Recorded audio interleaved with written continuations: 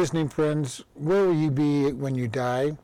We ask this question of a lot of people oftentimes, and the biggest answer we'll get is, I hope I will be in heaven.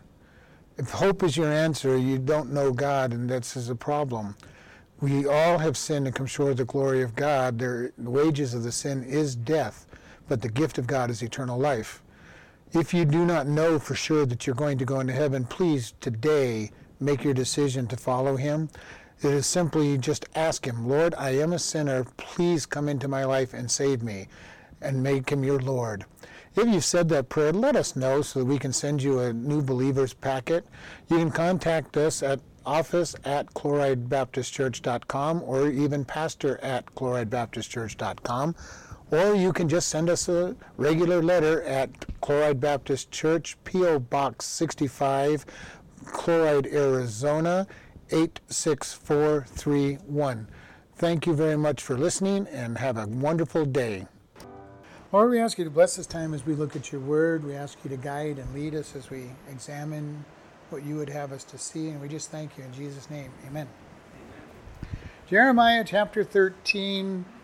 We're continuing Jeremiah's message or God's message through Jeremiah to the people. He talks about, he's been talking about that they were going to, wineskins were going to be filled, that he was tired of their imaginations, that doing what they wanted, that he was going to dash them one against another. Said, give ear. And now he's said in 13, but if you will not hear it, my soul shall weep in secret places for your people, and my eyes shall weep sore and run down with tears, because God's flock is carried away captives. And this was the last thing we looked at, the tears of Jeremiah when they weren't responding to the message. And I understand that at times when you and anybody who's got children kind of understand it.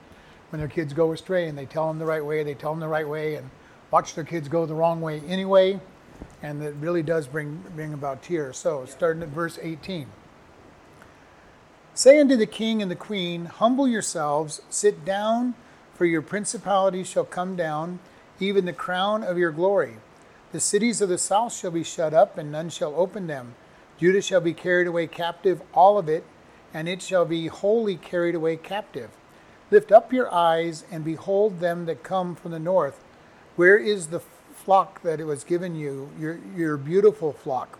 What will you say when he shall punish you? For you have taught them to be captains, and the chief over you shall not sorrow take you as a woman in travail. So here we have him continuing, and here he says to the king and queen, humble yourself. Humble yourself before God. And the king and queen he's talking to is right before captivity, and they are being blatantly against God. All right? After we get through the kings of Hezekiah, Manasseh, and then Josiah will be the last king. Every king after that is an evil king until they go into captivity. So Josiah is going to bring one big revival, but the kings that Jeremiah is talking to are those last three kings that are leading into evil and being disobedient. Every time God says something, they do exactly the opposite of what he says. And he's saying, humble yourself, for your principality, your head place, shall come down, even the crown of your glory. He says, you think that you're special? You think that because you are king, you're going to get away with something? He goes, even you will be called accountable. And this seems to be the problem with all nations when they get toward the end. Their leaders start thinking they're accountable to no one. Not the people, not God. This is what was happening in Jeremiah's day. They weren't willing to turn to God. It's what's happening in our day, all around the world, not just America, but especially here in America as we live here, we see it. We have leaders that believe they're not accountable to anybody and do what they want in spite of anything that might come down. We're seeing it in other countries, and this is the downfall of countries when the leaders think, well, I've got my crown, I've got my position, nobody can touch me. They forget that God can still touch them. And this is what his warning is to them. Remember, he says, the cities of the south shall be shut up. The cities of the south, all of the Judah and Benjamin from Jerusalem are all southward of them. He goes, all of your cities are going to be shut up. They're not going to be able to come to your aid. And he says, and none shall open them. Judah shall be carried away captive, all of it. Now, when Jeremiah is preaching, he's preaching to the southern kingdom, and they're going to be carried away into Babylon. And over 3 shifts, Babylon takes almost all of Israel away, except for the poorest of the poor. And they are left, and they will later intermarry with the people in the area and become the Samaritans. But a very, very small portion of people are left behind in Israel when Israel finally falls. And this is his warning. And he tells them, shall be wholly carried away. And it says, lift up your high eyes and behold them that come from the north. Who's coming from the north? Babylon. And Babylon was a mighty army that came from the north to take them over. And Nebuchadnezzar comes in, he conquers them, and Nebuchadnezzar is going to put in a series of 3 kings. One, he's going to say, you can be king of Israel if you just honor me, and then he rebels, and he takes him out, puts another one in that rebels against Nebuchadnezzar, and puts a third one in, and he rebels against him. And he says, okay, enough is enough, and he takes all the people of Judah away. So, because he gets tired of their rebellious nature. And it says, look at what's coming from the north. And then he says, very interesting, where is the flock that was given to you, your beautiful flock? This is kind of an interesting statement. God says, you had a great nation. Your people were worshiping God. And this would go back, from this point in time, going back to Josiah. Josiah brought a revival to Judah. All right, you had Hezekiah's revival. You had Manasseh, who fell apart, drove in the wrong way, and then repented and started a revival. And you've got Josiah that continued the great revival, and after that, downfall. And it says, look at the flock that you were given. And this is something that is very sad, and we see it sometimes even in the business world where a parent, a grandfather will raise up a company and build this beautiful company and give it over to a child or a grandson and watch it decimated and destroyed. And you could probably say the same thing. Look at what you just wasted. You had this beautiful, flock. You had this beautiful thing, and you totally destroyed it. Now, in this case, they're destroying it by idol worship and working against God and doing everything against God. And Jeremiah is saying, you were handed this beautiful gift. But before we judge them too carefully, how many times do we mess up the gifts God gives to us? God gives us a beautiful gift and we misuse it, mistreat it, and don't recognize it for the gift that it is until after we've lost it, after it's been destroyed, after it's been mutilated. And these leaders were in that ballpark. They're losing something that God said is beautiful. His blessing, number one, says, I've given you a flock. I'm blessing you because you are honoring me. You're offering the sacrifices, the tithes and offerings are going on. And now look at what's happening. And this is something we have to be very careful about because it is so important for us when God is blessing to keep our eyes on Him. Over the years that I've walked with God, I've watched more people's lives destroyed because of the blessings they receive from God, or the blessings that seem to be received from God. All of a sudden they get a few toys, a little bit of money, a little bit of activity, and the next thing you know, they're not following God. They're off playing with their toys. And this is what he's saying. You were given this beautiful gift. How is it that you destroyed it? And to your great loss, you've destroyed this. And then he says, what will you say when he shall punish you? So this is very interesting. He says, you're going to be given account. This is very important for us to understand is if you're not a Christian, you will give an account before God for everything He's given you in this world. Number one and foremost is the gift of salvation that you rejected. And He's going to say, I gave this gift to you and you rejected it. How did you use my possessions? Now, for us as Christians, we'll go to the bema seat of Christ where our works, everything we do is be thrown into the fire and we'll get rewarded for everything that God did for us. But the rest of the world is going to stand at the white throne judgment. guilty. Yeah. They're going to stand before God and they're going to see their guilt. God will reveal to them every time they rejected him.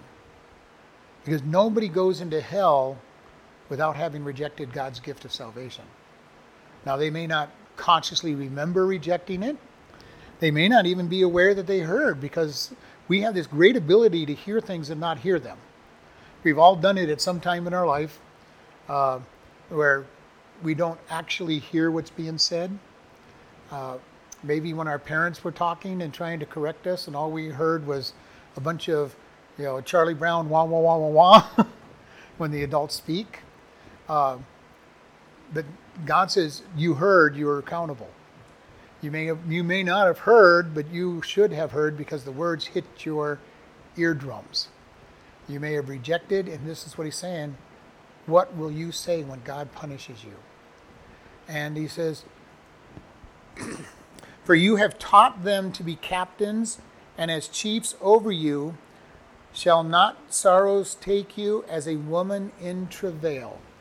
Now this is the picture that he's saying. All these bad things are going to come upon you, and they're going to come suddenly. If you've ever been around somebody who's pregnant, when it's time to have that baby, it didn't matter what their plans were. Didn't matter what they were going to do.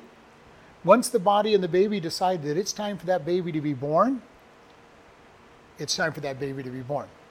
And this is what he's saying. It will be like a woman in travail. When God brings this judgment upon you, you're going to be in the middle of doing your day-to-day life, and all of a sudden judgment will fall. This goes back to the same picture of Noah and the ark. For 120 years, Noah builds an ark, telling everybody God's going to bring judgment. And in Hebrews it says they were marrying and enjoying life and feasting and just doing their day-to-day activities when God shut the door and the rain started. Judgment came on Israel suddenly. Once it came, it says, okay, it is going to happen. God does this in our lives so often. He suddenly shows up and turns our life upside down, even as Christians sometimes. Says, this is what I want, and all of a sudden, everything gets flipped out. As the carpet gets pulled out from us, from underneath us, and we go sprawling down and looking up at God and say, God, why did you do that? And God goes, I've got my reasons. Job had that same feeling. He's going along happily following God, worshiping God, being blessed, offering sacrifices for his children in case they sin during their parties. And the next thing you know, he has nothing. Just all of a sudden, his life is turned upside down. How many times have you seen or been in it yourself where your whole life gets turned upside down by something that God does or allows to happen? Why? Because he wants us to trust him. And this is the biggest thing that we can understand. God does not want us trusting in our own strength, our own wealth, our own supplies. And if we start trusting in ourselves, God will take away what we think we have. Just as he did Job, just as he's done many others, he says, okay, you think this is all you? Let me pull it out from underneath you and know that I am your protection. I am your keeper. I am your provider. He is Jehovah Jireh, our provider, when we trust him. And we need to keep in mind that he is the one that we are to be provided by. He is the one that gives us peace. He is the one that gives us direction. Trust in the Lord with all your heart. Lean not unto your own understanding. In all your ways acknowledge him, and he shall direct your path. It is way too easy for us to trust our own ways. Well, God, I think this is the best way to do this. I know I don't know what's going to happen 20 years from now or even next week, but I think this is the best way to do this because I'm really smart. God, I know just a little bit more than you do on this situation. You don't quite understand what's going on down here. Now, obviously, we would never say that to God, most likely, but our actions, which speak louder than words, even to God, oftentimes say just that. God, I know what's going on. Hey, God, I'm on my own path. What do you mean? What do you mean the labor pains are going to start at any moment? God, I'm just moving along. I know what's going on. And it says, no, things are going to happen. And when God moves in these ways, things happen quickly. And all of a sudden, our whole life can be turned upside down, just as when we get saved. Think about when you got saved. How did your life get turned around when you got saved? Peace that passes understanding, the load of sin removed from your dead, possibly various areas of sin that were taken away from you, and now a conscience that says this is wrong, that God adds to over time. What a big change instantly. And then he makes it grow from there. And at times it comes suddenly in spurts. And this is something he's telling them, be aware. You think everything's going in, and this is exactly what they were saying. Hey, everything's going along good. We've got prosperity, we've got blessings, we've got good crops. Everything's going our way, God. Would you just leave us alone? Just leave us alone. We're happy with where we're going. Very much like our country right now, where the majority of people that don't know God are saying, we're just happy with where we're going. Just leave us alone. And the pain of judgment is coming. The pain of trials is going to come. And people are going to realize they put their hopes in vain activities. Verse 22, and if you say in your heart, wherefore come these things upon me? For the greatness of your iniquity are your skirts discovered, and your heels made bare. Can the Ethiopian change his skin, or the leopard his spots? Then may you also do good that are accustomed to evil. Wherefore will I scatter them as the stubble that passes away by the wind of the wilderness. This is your lot, the portion of your measures from me, says the Lord, because you have forgotten me and trusted in falsehood. So here he's talking again to them. He's going to say, when these things happen, and are going to happen suddenly, their first question is going to be, why are these things happening? Why are bad things happening to all of us good people that weren't obeying God? They'll leave out the not obeying God part, but their answer is going to be, why are all these bad things happening to us? I was better than most of the people around me, and look at all these bad things that are coming my way. They deserved it over there. They were the really bad ones. We hear it all the time, even in our day. Why did I get COVID? Why did I lose my job? Why did my car break down? Why? Now, I've been so good that God owes me, and that's really what this statement says. God owes me because I have been not as bad as most people. We need to be careful about that as Christians too, because a lot of Christians somehow think God owes them because they've chosen Christ. God doesn't owe us anything. His gift of grace abundantly blesses us, but it's not because he owes us anything. We don't earn any of our blessing. God graciously gives it to us. And we need to be very careful that we don't start thinking like Pharisees and saying, God, hey, look at all the good stuff I'm doing. I am so good, God, you owe me blessings. And I've seen too many Christians, and myself at various times, have fallen into that category. Somehow God owes me because I've been doing really good stuff. No, God does not owe us anything. And this is the question that we hear from these people, and even in our day, and sometimes maybe from our own mouths. Sometimes we act incorrectly, though, even in that. So we need to be careful, because it is easy for us to get caught up in that whole idea. God, I've been so good, I've been obeying you for so long. How, you should really be taking care of me. And, God, what are we saying?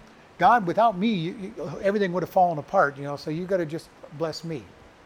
And again, those kind of things are not something anybody would say, but yet our actions so often say that kind of stuff. And God says, for the greatness of your iniquity are your skirts discovered and your heels made bare. Now, what this literally means is he's basically pulled up their garments and exposed their undergarments. But he's saying, I'm taking and exposing you. You think that you're covered. You think nobody sees how wicked and defiled you are. Let me pull up your skirts. Let me pull up those coverings, and we'll show people how dirty you are underneath your covers, at your heart. And this is something that's very, very interesting. And your heels made bare. Now, if you've seen the pictures with the Jewish people, they basically never showed skin anywhere at all. This was anathema to them. And even in Jesus' day, they would raise their skirts up, their garments up only to do work, and then they would tie them off. And as soon as they were done working, immediately that outer garment would be brought right back down to cover everything. And God is saying through Jeremiah, I'm going to expose who you are, what's going on because of your iniquity, and I'm going to expose it completely. But it does show the idea that your feet are going to be bare. You're not going to have sandals. You're going to be made the lowest of the low. You're going to be made like a slave. But literally, it is the slaves and servants went around bare-legged and barefooted because they were part of their mark of their slave. So in verse 23, it says, can the Ethiopian change his skin? In other words, can he change from black to light brown or white? Answer, no. Can we change our skin color? No. He goes, can the leopard change its spots? Again, the answer is no. Then may you also do good that are accustomed to do evil. What is he saying? That in our own strength, we cannot ultimately be good. Now, we may do good for a couple days, a couple hours, maybe even a week for the most part. But because of our sin nature, we are at the very least going to want to do bad. And I don't know of anybody who actually does good for any length of time completely. And this is what he's saying. You are sinners. You are sinners so much so that you cannot do good all the time. You may be able to trick some people and fool some people, but you're not fooling God. And this is the thing that happens, and this is when Jesus told the parable of the wheat and the tares, and the tares growing up in the field that God planted, and tares look like wheat, and they pretend to be wheat, but they ultimately cannot be good. And many churches are full of people that are tares. They look like Christians, they act like Christians, at least while they're in church, but they're not Christians. And if you really get to know them, they have no desire for the Word of God, no desire for prayer, no desire for worship, and they're bringing evil into the situation. And here he's saying, hey, the Ethiopian can't change his skin and the leopard can't change his spots, neither can you do good that are accustomed or taught or discipled in evil. And I think in our day and age, how many of our young people are being trained in evil? It's really sad. It is really sad to see what is going on with our country and the world in general, but I'm going to deal with our country because I know it best. Our schools are teaching children, young children, that you may not be a boy or a girl, you can pick whoever you want. They're training them to do evil. They're training them to not believe in God. They're training them to not do good, do what is right in their own eyes from very young age. This is sad because they're taking very impressionable people that believe what the adults tell them and believing what they say. And this is a sad thing. This is what he is saying to them. Those who have been trained to do evil. And in our world, it is very scary to watch what is going on.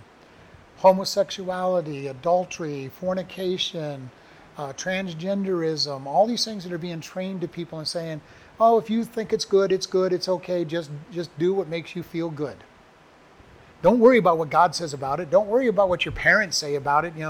They're just old-fashioned and haven't grown up enough to know what's right or wrong. So you just do what makes you feel good. This is what's being taught to our kids. This is what's coming up, and we're seeing our young generation of leaders having been brought up with all of this baloney, and they're acting on it. And some of them are supposedly good leaders. I listen to some of the conservatives that are out there. They're supposed to be good, honest people that are looking for the good, and then I listen to what they say and wonder how they can call themselves conservatives. Because they have been taught all the wrong things. And they don't, and I don't blame them. They have been taught from an early age and have never really been corrected by anybody, because they have been taught that they are smart. I've got my degrees. I'm smarter than all those other people that are going to tell me that I've learned wrong. And their thoughts are polluted. How much sin does it take to pollute good deeds? Not a whole lot. Now, we could use the same thing. How much poison does it take to make the dish dangerous? You might get away with a little tiny bit of poison, but at some point that poison becomes dangerous. But let's take it to an even one. How much food coloring does it take to change the color of water? You put one small drop of food color in a glass of water, it's no longer perfectly clear. It changes. It may be very minute, but it has been changed. And that is all it takes for God to say, your sin has corrupted you. One small drop of sin will corrupt. And we need to really be aware of this process that God is saying, those who have been trained and discipled in evil cannot be doing good stuff. Now, and even if they do, what are they doing it for? Look at me, I'm like you guys. I believe what you believe. Look at what I'm doing. And this is my problem so often when I've had to vote for different candidates and I'm going, I don't know any of them personally. All I have to do is believe what they say, and then you vote for them and find out they didn't believe what they said. They are saying what you want to hear and then acting upon the evil that they were trained to do. And this is really sad that this is the way people are. But it is our sin nature. Paul described it with, I do the things I don't want to do and I don't do the things I want to do. Oh, woe is me. And he's talking about Christians.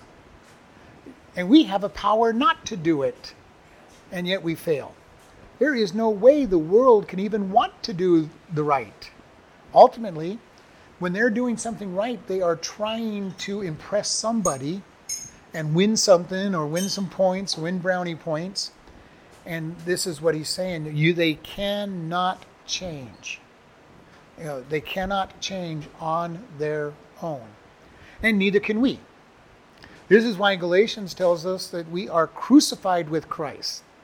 Our flesh is crucified because we cannot change it. So what does God do? He comes in and he kills it.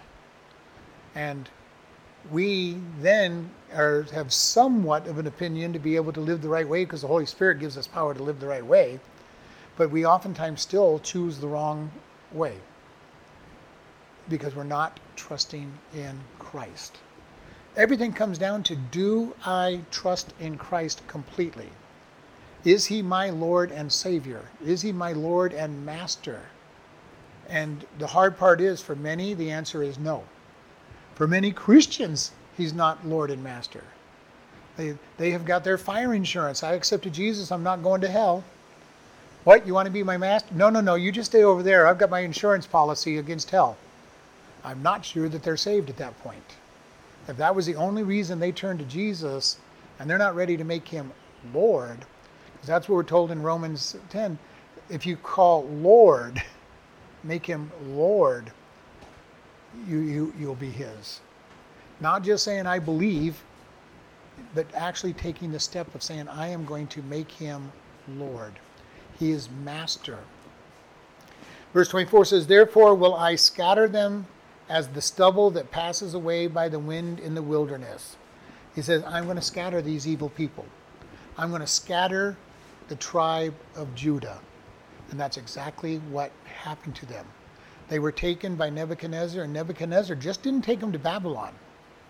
He passed them all throughout Babylon. He scattered them all across the kingdom. He scattered them to punish them or to... Yes. Their disobedience, he punished them. And he scattered them. Because one of the things that they would do by being scattered would be hopefully come to their senses. They were no longer going to serve God to impress somebody, but because they were convicted that I need to honor God. So he doesn't do anything like that today, really? Sure he does. Might not do it at a national parks, but I've seen people scattered and moved away from where where their strength. I've seen people taken out of the church where they're putting on a show for people and put out someplace where they're, whether it by their company moving or them having family issues that move them, and God puts them in a place where they're no longer going to be showing, and so they'll see their true heart attitude. Well, the judgments are falling. We're seeing judgments. Well, everything's falling. Things are going in flames. There's earthquakes everywhere. There's famines everywhere. There's torrential downpours or drought. I mean, we're seeing everything to destroy our agriculture. And I, for one, believe that God is bringing judgment on the world, just as he did in the Bible. But most people aren't willing to call it that, and neither were they. When bad things happened to them back then, they weren't willing to say, they were going back to what we read. Why is all these bad things happening to us? We have no clue. Unfortunately, most of the Christians don't recognize it, or they're too afraid to call it what they think it is. I'm willing to call it what I see. I see God bringing judgment, just as he said and as he has in the past. Just like they did listen to Noah. My job is to declare that I'm not responsible for what they do with it. My job is to declare God is judging.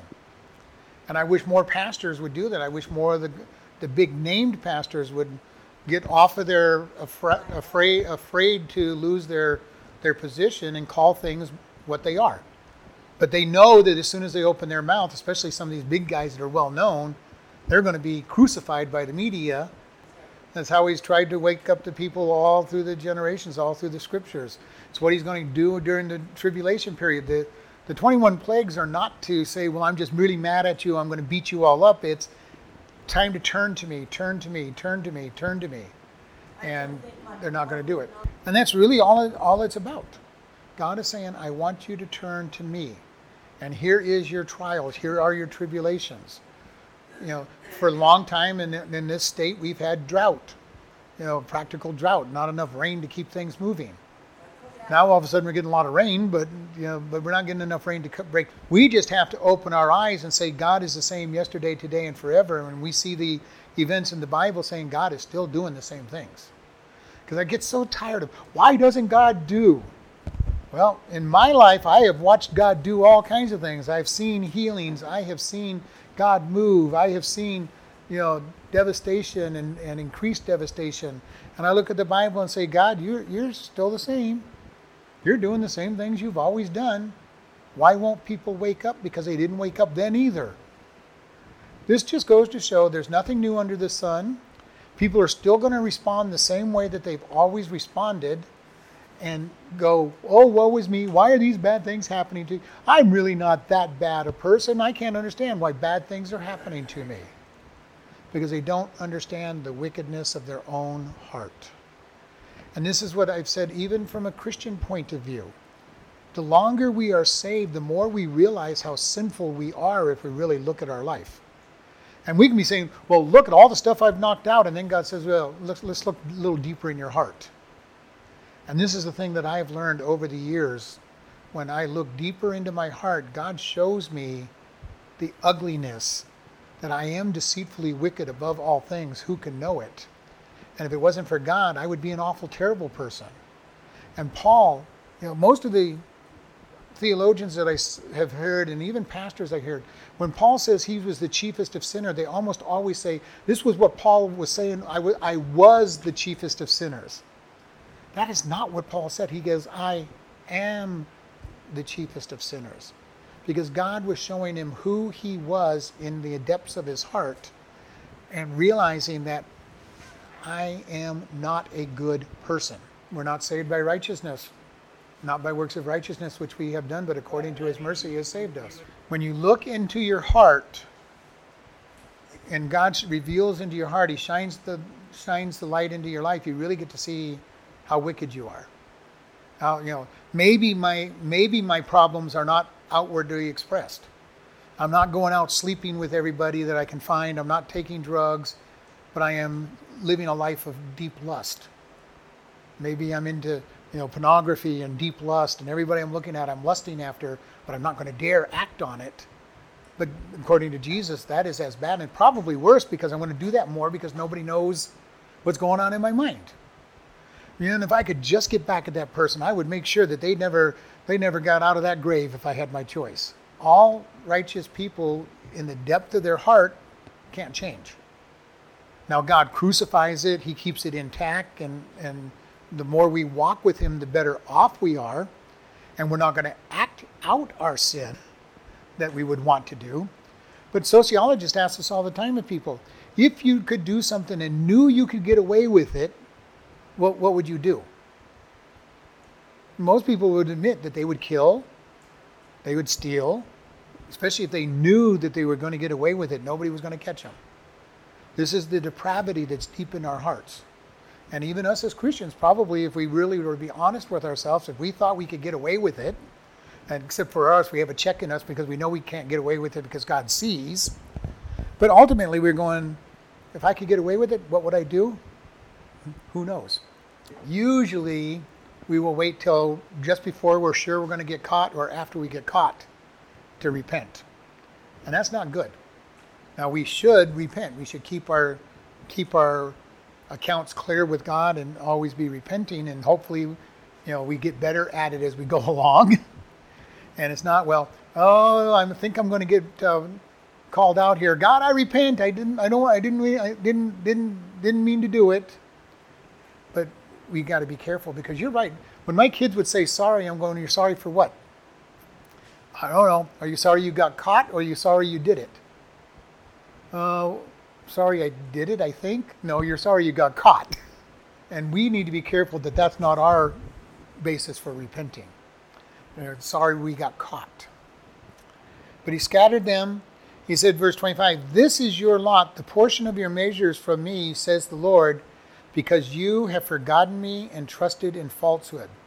God says, I'm scattering you. I'm bringing judgment. Why? Because you forgot me. And again, we started talking about this last night a little bit. The state of somebody who rejects God when they know to do right is worse than somebody who doesn't know to do right. And he's saying, you forgot me. You forgot my commandments. You forgot the commandments. He told them to wear their garments and to put the tassels around it, and that they wove into it. 613 tassels is what they put onto it, one tassel for each law. So that every time they saw those tassels, what were they supposed to think about? God's law. Now, I don't know if they were still wearing their tassels at this point or not, but even if they were, they forgot what the tassels represented. Kind of like us in America when we come to Christmas and we see all the Christmas stuff around us, and we forget what it all means, if we even know what it all means. And we forget that it's all about the birth of Jesus coming to save this world, and we forget what it's all about, and we just celebrate it. Or let's go to the celebration of Easter, the resurrection of Jesus. How many people do not think of Jesus at all on Resurrection Sunday? Our kids are raised to think it's all about that basket of candy they're going to find out there, and not ever get talked about Jesus. They're all about the gifts under the Christmas tree and not about Jesus. And then we wonder why people continue to do wrong. And these are just little ways we train up our children to do wrong and not be righteous. And then we follow into this whole routine. Maybe we weren't trained up to remember this stuff.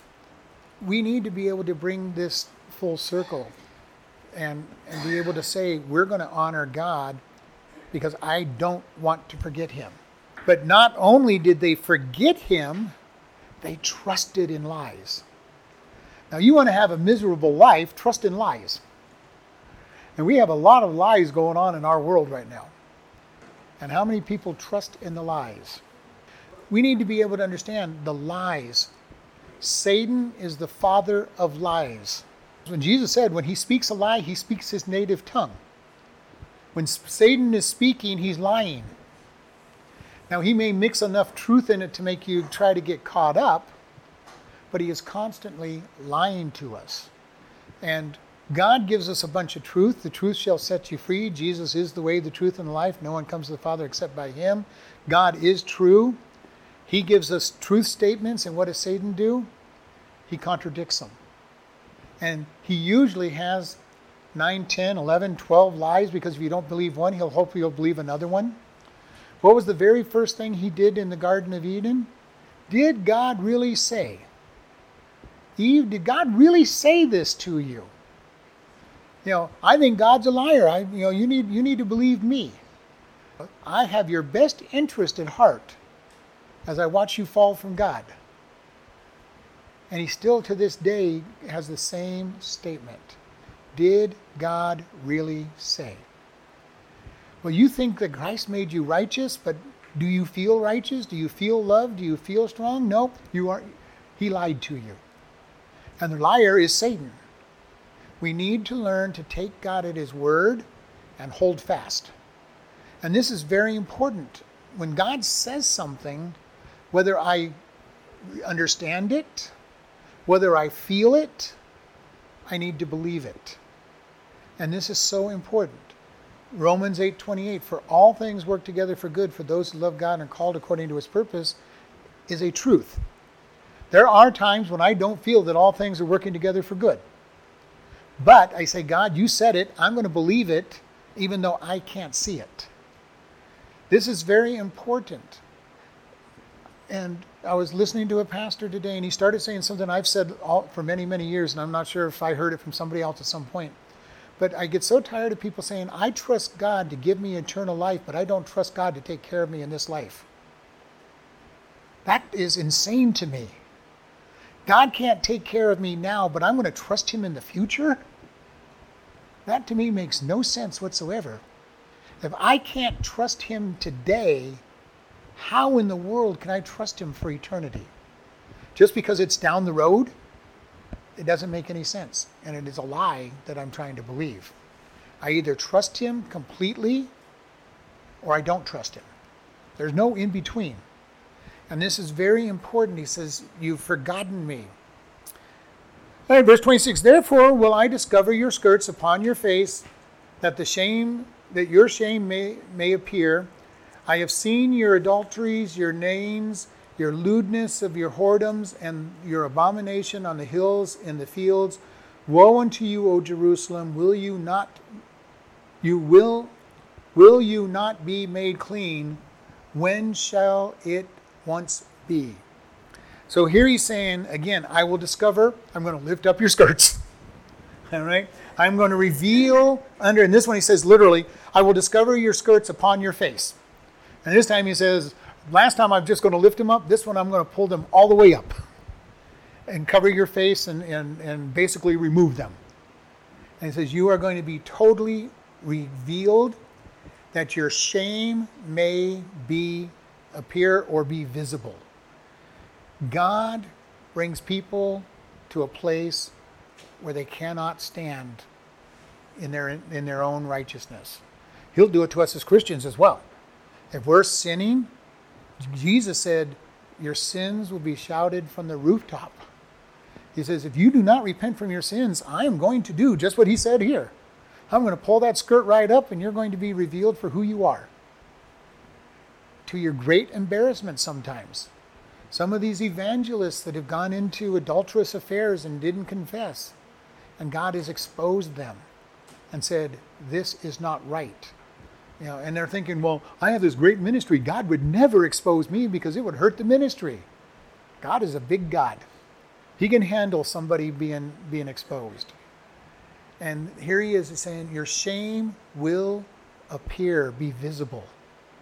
We need to be careful. This was a statement to Jerusalem who didn't deserve him. But it's also a statement to us as Christians. If we do not repent, God's going to make sure that our sin is known. This is your sin. I'm going to make it known. And this, in some ways, should bother us if we're sinning. If we're actively sinning and we won't repent, God's going to reveal it at some point. And it'll be like the woman in travail. It'll be sudden. Some slip, something will happen that will expose us for who we are in our heart. And this is going to be the thing. And then God says, I have seen your adulteries. Again, we want to think about this. God said Israel was his wife. He says, every time that you are going and worshiping other gods, you are committing adultery from God. We need to be careful about that. It is easy for us to put things above God. And that is committing adultery before God. And if that wasn't strong enough, he says, and your neighings. Now this is kind of an interesting word. It literally means the lustfulness of the idols that they had. They lusted after these idols. They wanted to do the worship of these idols. And remember, many of these idols were fertility gods and goddesses, and the way you worship the fertility god and goddess was with orgies or with hiring a prostitute at the temple, a temple prostitute. So the money went to the god, supposedly. And he's saying, your great lust for all this, and your lewdness. And this is the idea of incest and harlotry. This is something that is very hard to understand in our day and age. When we look around at all the sexual perversions that are going around. I mean, it started with fornication being acceptable. Then it went to adultery. Then it went into homosexuality. And now we're seeing incest and bestiality and just about anything else under the sun being accepted. And being, oh, well, it's okay.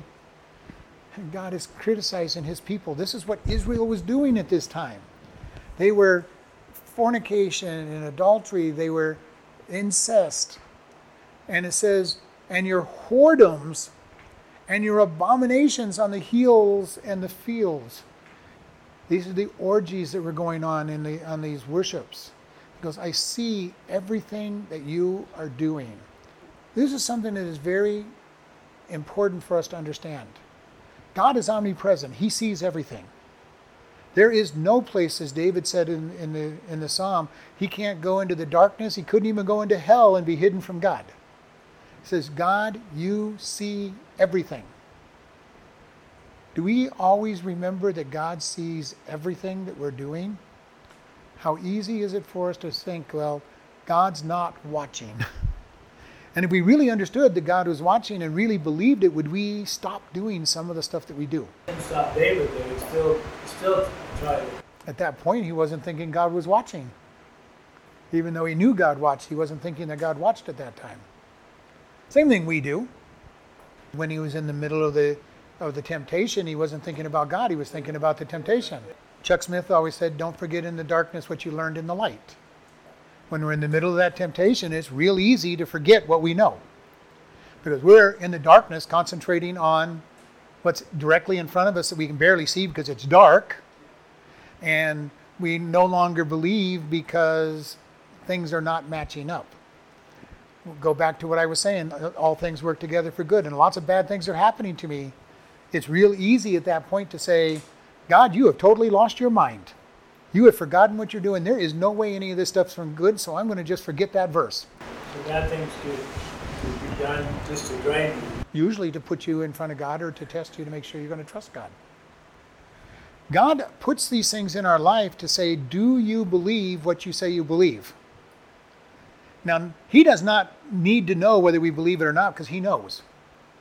But we lie to ourselves a lot. God, I totally believe that all things work together for good. Okay, let me put you in Job's place and pull everything out from under your life. Do you still believe that all things work together for good? To me, sometimes when we do something wrong, we're not really even thinking of God. No, we're not. Because to be honest, yeah, whenever I would do what I try not to, I would be thinking of God. If you were thinking about God, you wouldn't be doing what you're being tempted to do. Very few of us actively say, God, I know it's wrong, but I'm going to do it anyway. Now, if you can do that, you're in trouble. Most of us, we're just going along, cruising on cruise control, and all of a sudden the temptation pops into our head or our mind or is put in front of us, and we just follow the temptation without thinking about God at all. That was David and Bathsheba. I'm not where I'm supposed to be. I'm supposed to be at war, and now I'm on top of my roof, and boy, look at that beautiful woman down there. And he kept looking. And he was not thinking about God at that time. He was not thinking about what he was supposed to be doing. In spite of his servant saying, Sire, that's a married woman. She's married to Uriah, your captain. And he still pushed forward. And so, yes, it happens all the time. And usually when we're sin, very rarely do we say, I'm just going to sin because I want to sin today. Now, it happens. I understand it happens. But most of it is, I'm just not thinking about God. I'm not thinking about his word. Maybe I haven't read the word or thought about God for a few hours. And the next thing I know, I'm finding myself someplace that I shouldn't be in, doing something I shouldn't be doing, or saying something I shouldn't say. and wondering how to get out of it, because all of a sudden I start realizing that I'm not doing what God wants me to do. It's our free will, it's our sin nature. We're told that we have the lust of the flesh, the lust of the eyes, and the pride of life. We have three things against us without Satan's help. If my mind was totally focused on God, I wouldn't be focused on the lust of my flesh, the lust of my eyes, and the pride of life. It would be crucified because I'm thinking about God. The problem is, when I'm not thinking about God, I've got three things against me, and Satan uses them very well against us as he throws a temptation out there. Oh, you're not thinking about God? Let me put something before your eyes that really looks good to you. And he knows what looks good to us.